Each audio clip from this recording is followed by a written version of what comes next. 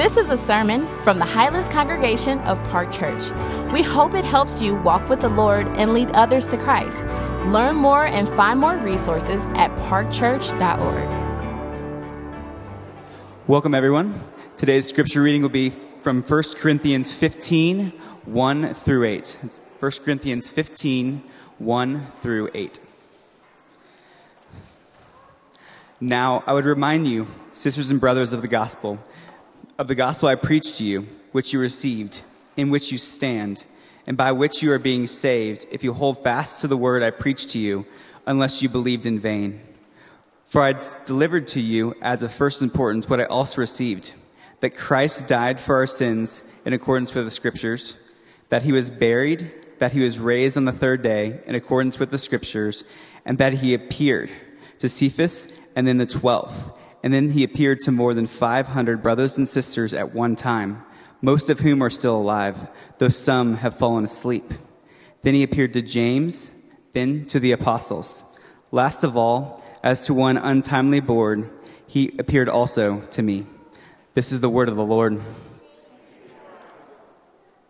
Thank you, Michael. Good morning. It's good to see you all. My name is Gary. I'm one of the pastors here. He is risen. He's risen indeed. And that means he's alive. One of the beautiful things about Easter is that we're not just celebrating an event that happened almost 2,000 years ago. We're celebrating a reality. That we live in a world where we worship a king who's alive.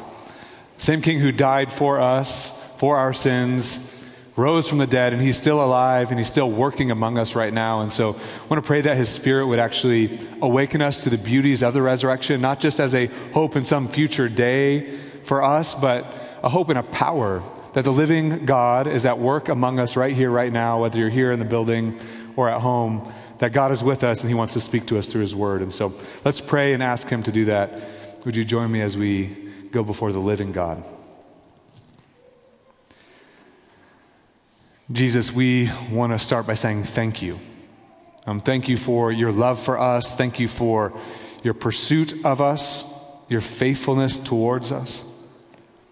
Thank you for the sacrifice that you made on our behalf, that you would lay down your life for us while we were still enemies, even while we were running away from you, inattentive to your love and your compassion. You still laid down your life for us. And we thank you for showing us your power in the resurrection. Jesus, thank you for the faithfulness you show us now as the living God. Would you this morning awaken in all of us fresh hope, fresh joy, fresh love, fresh peace as we consider the reality that we live in the world of a resurrected King.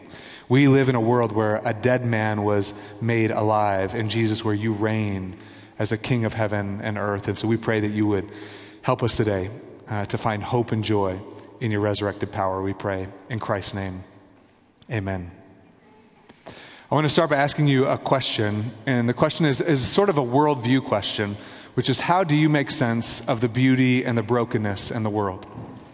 How do you make sense of it? Everybody has a kind of way that you're processing your experiences, the beautiful experiences that you have or that you long for, or the painful and broken experiences that you have and that you long for. How do you process those? On a day like today, it's really easy to see the beauty in the world. It's really easy to see. Y'all look amazing here in the building. I'm sure you look great at home too, whether you're in your PJs or dressed up for fun.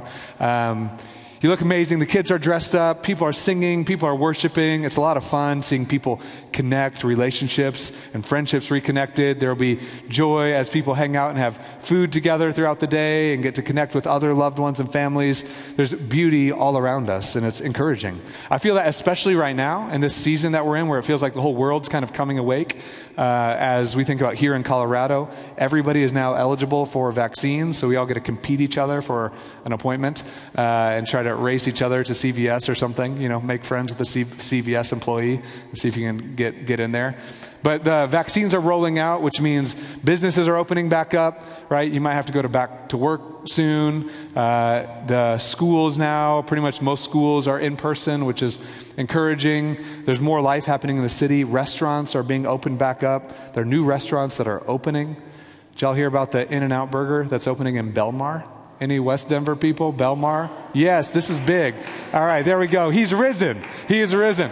In-N-Out Burger in Belmar. That's 4 in Colorado, which in my opinion makes the whole state of California obsolete.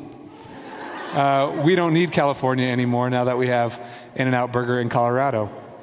There's so many exciting things, right? It feels like the whole world is like thawing out after a long, dark winter of the pandemic.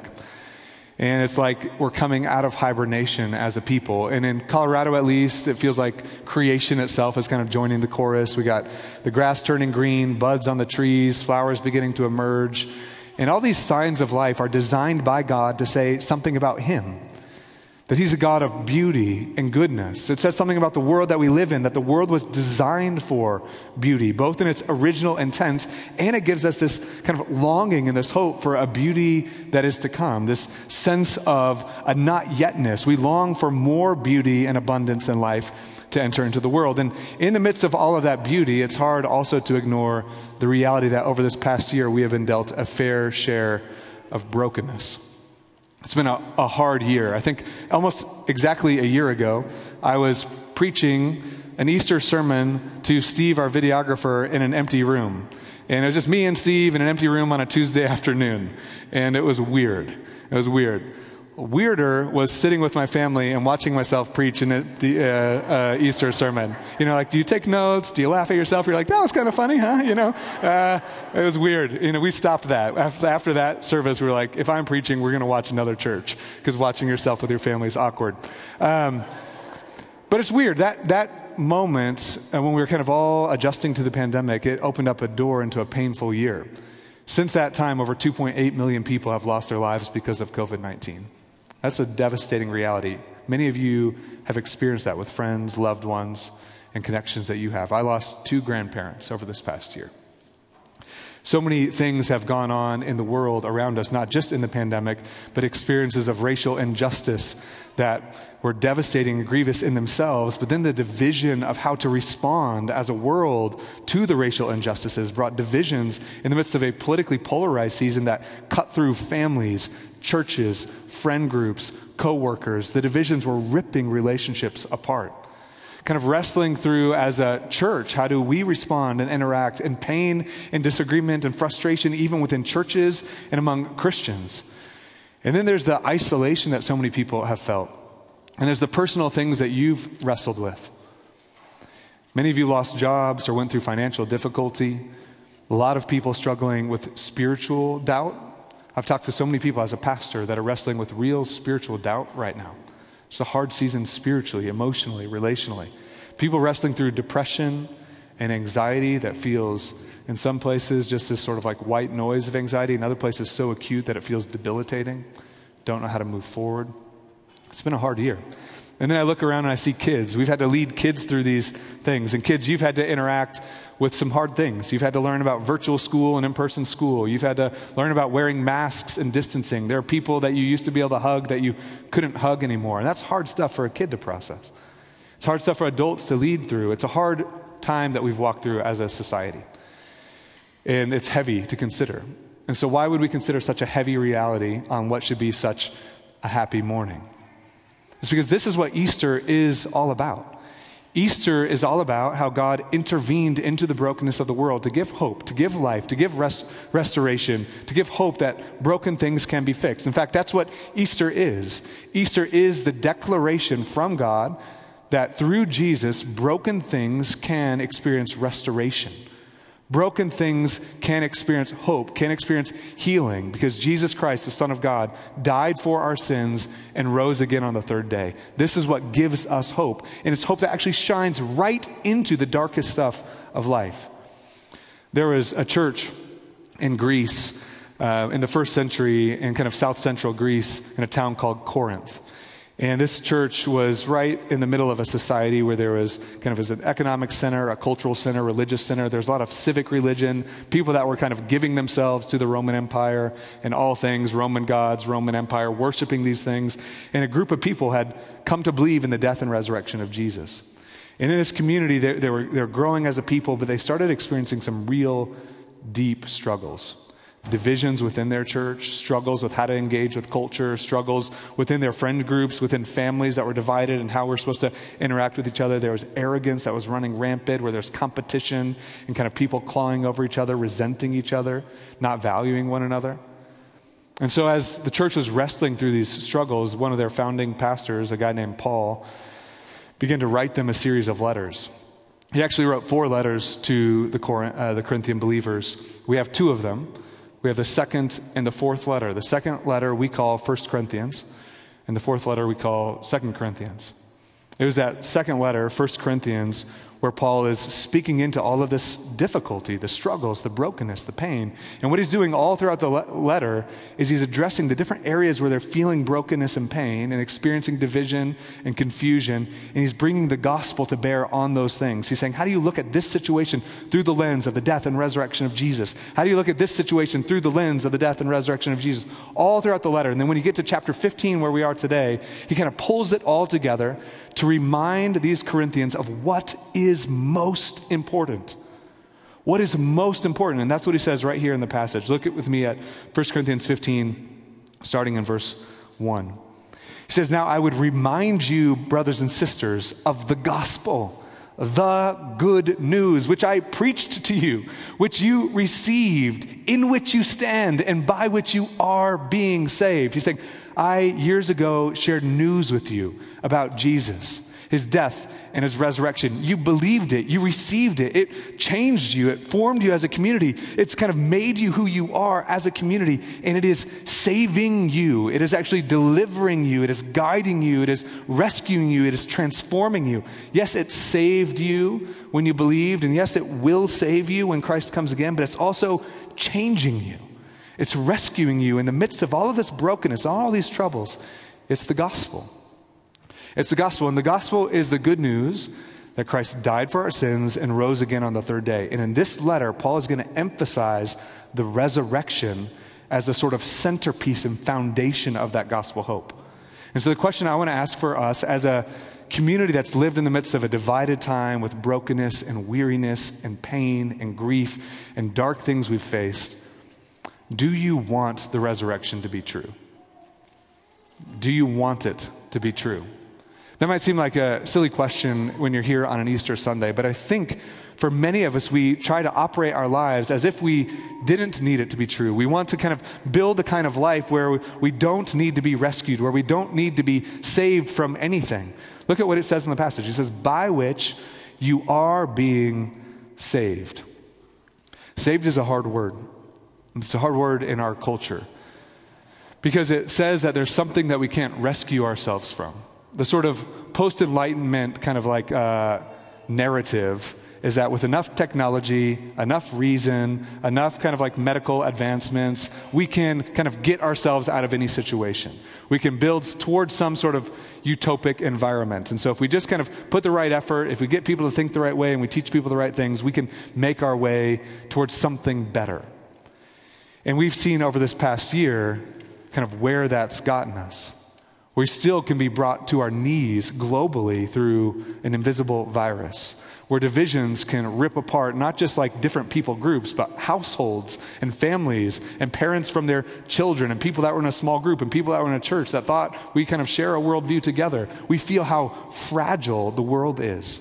We feel how brokenness is not just out there, but it's within me as I feel resentment or arrogance or frustration or despair or sadness or whatever it is.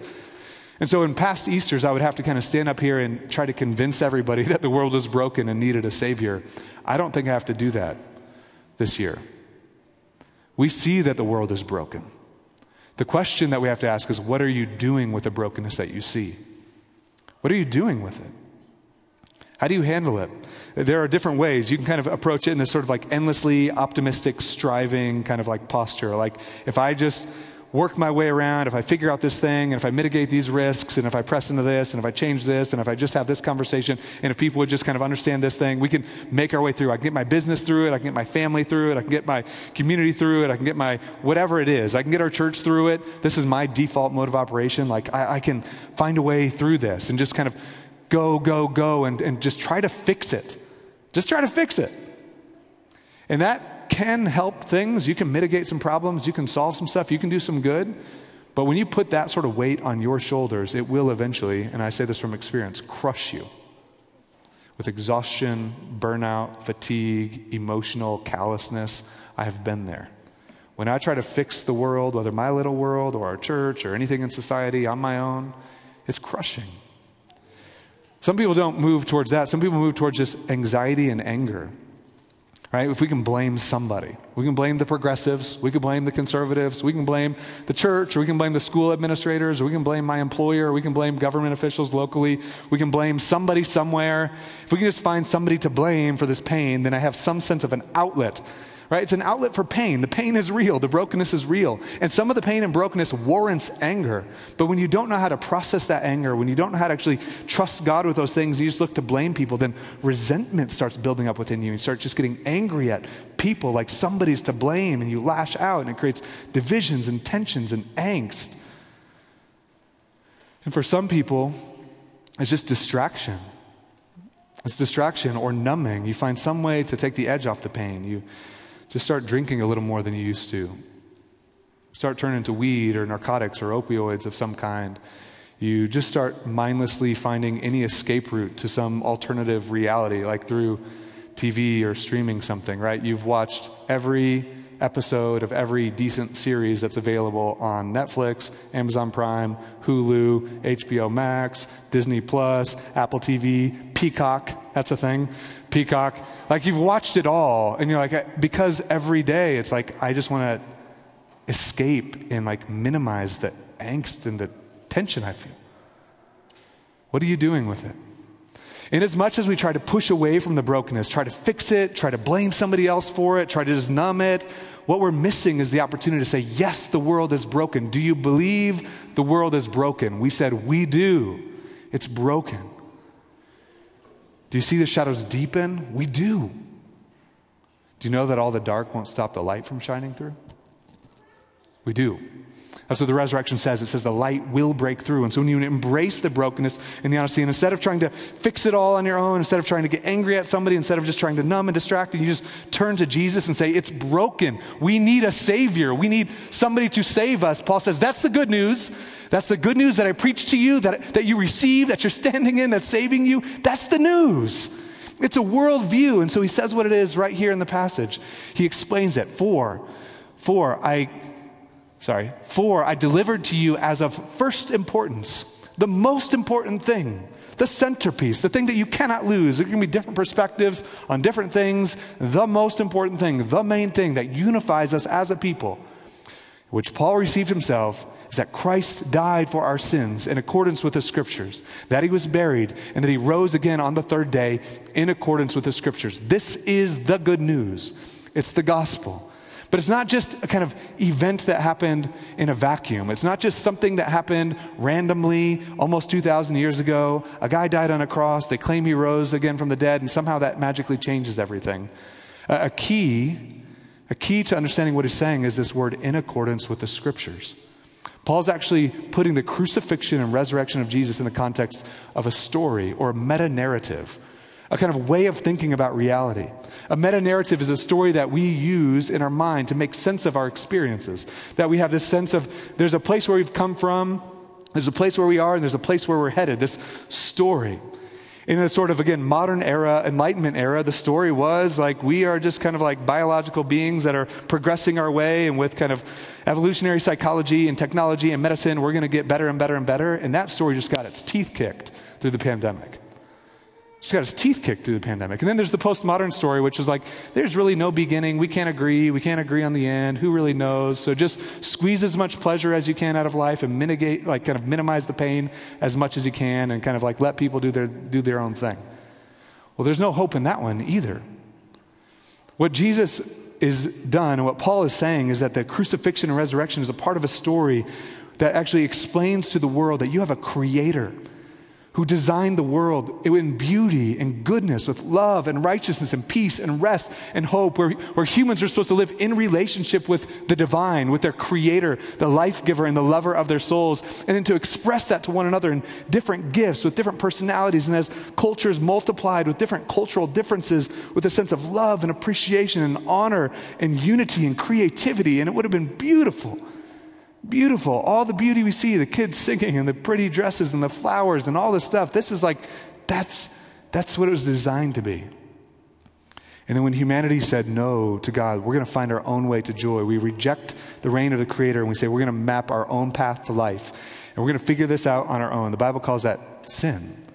It's rebellion against the Creator King. And in that sin, we separate ourselves from His presence. And now we experience darkness and pain and death and disease and COVID-19 and division and resentment and racism and family divisions and anger towards one another and addictive behaviors and loneliness and isolation and all the things that just suck all the life out of life. And Jesus came into that darkness to deal with not just the effects of our sin, but with the root cause of it. This is what the crucifixion is, that Christ died for our sins. The one who is full of love and kindness and patience and goodness and peace and gentleness and servant-heartedness, faithful to the Father and loving towards everybody, full of grace, full of truth. That Jesus of Nazareth was betrayed by his closest friends. He was falsely accused. He was wrongfully condemned. He was sentenced to death. They took him and they ripped his clothes off and began to whip him and beat him. They flogged him. They mocked him and jeered him, and they marched him up a hill where they nailed him to a cross, putting nails through his arms and his legs. And there he is, the perfect human, the God-man, crucified. And as he's on the cross, he's crying out, even to his last breath, things like, "Father, forgive them. They don't know what they're doing." And his heart's beating, and maybe it's beginning to slow down. And he cries out again, my God, why have you forsaken me?" And he cries out again, "It is finished." And then he gives up the ghost. And he's gone. He breathed his last. He was dead. And the disciples around him who had put all their hope in him, their trust in him, like the one that they thought, he loved me, he forgave me, he treated me like nobody had ever done, he accepted me, he washed me, he healed me, he changed me. We were hoping he was the one that was going to fix the world. That's what they said. We had hoped that he was the one to bring the kingdom, the way things were supposed to be, and now he's dead. And so that Friday night, they take him down, and he's buried in a tomb. A huge stone is rolled over the grave. And the disciples are stuck in their bewilderment and their confusion, their sadness. And then it was that Easter morning when the ground began to shake. And the stone was rolled away. And his heart started beating again. And Jesus, Son of God, rises from the dead. He walks out into the world, not merely as a, look, I really am who I said I was, but as the beginning of all things being made new, as the beginning of a new creation, where broken things can be healed, dead things can be made alive, divided things can be reconciled. And he goes and begins kind of bringing this life and breathing this life out on people. We have Mary, who had experienced his love in her life, but now she's grieving in the garden, and Jesus comes up to her and says, "Mary." She falls at his feet, "Rabboni," feeling the hope that this resurrected Jesus gives. He meets with Peter, who had just denied him and run from him in the ways that we all do. We find ways, again, to just like avoid Jesus, and Peter had done that, and Jesus meets Peter and reminds him of his love and that he has value, and he's going to use Peter to accomplish his kingdom purposes. He appears to the 12, and he tells them about his grace and his resurrection power, and meets them in their fear and their confusion. He meets with over 500 people, and these 500 people would lay down their lives. They would sacrifice everything to spread the good news that Jesus Christ died for our sins, and on the third day he rose again. And that news has continued to spread from community to community, city to city, nation to nation, generation to generation for 2,000 years, that we gather today as a people in the middle of a world where people are all over this planet worshiping Jesus as the crucified and risen King of the universe. This is the gospel. It is the good news. And it's this good news of the resurrection that gives us hope in everything that's been broken. The resurrection says your broken past can be redeemed. Your broken past with the failures you've had can be redeemed. The resurrection says that broken relationships can be restored. They can be. It says divided communities can be reconciled. It says that the chains of addictions can be broken. It says that sin can be forgiven and that people who have found their lives angry and angsty can find love and joy and peace and patience and gentleness flowing out from them. It says that suffering will give way to glory, and the resurrection says the dead will rise. And this is the hope of the resurrection. The resurrection says that Jesus has the power to restore and redeem everything that's been broken. And ultimately it says that in the end, the beauty of God will triumph over the brokenness. This is the resurrection hope. This is what we celebrate on Easter. Let's pray.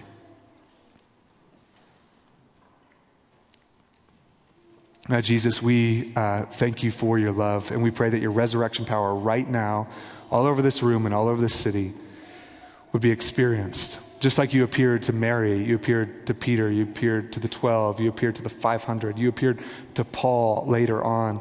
The way you appeared to people in the midst of the broken things that they had, their shame, their fear, their guilt, their regrets. Your presence brought life and hope to them. And I pray you would do it here and now to us. That the fact that you are alive will give life and hope. For people that have never known you, never known the life and the hope that you give, God, I pray that you would, just like you rose from the dead, that you would make their sort of, the deadness of their heart come alive. That they would see you, see your love. That they would trust you and want to follow you. For men and women that have been following you for a long time, but this year feel weary, weathered, complacent, beat down. God, would you, through your resurrection power, revive us again. Revive us with love for you, love for one another, love for the world that you've called us into.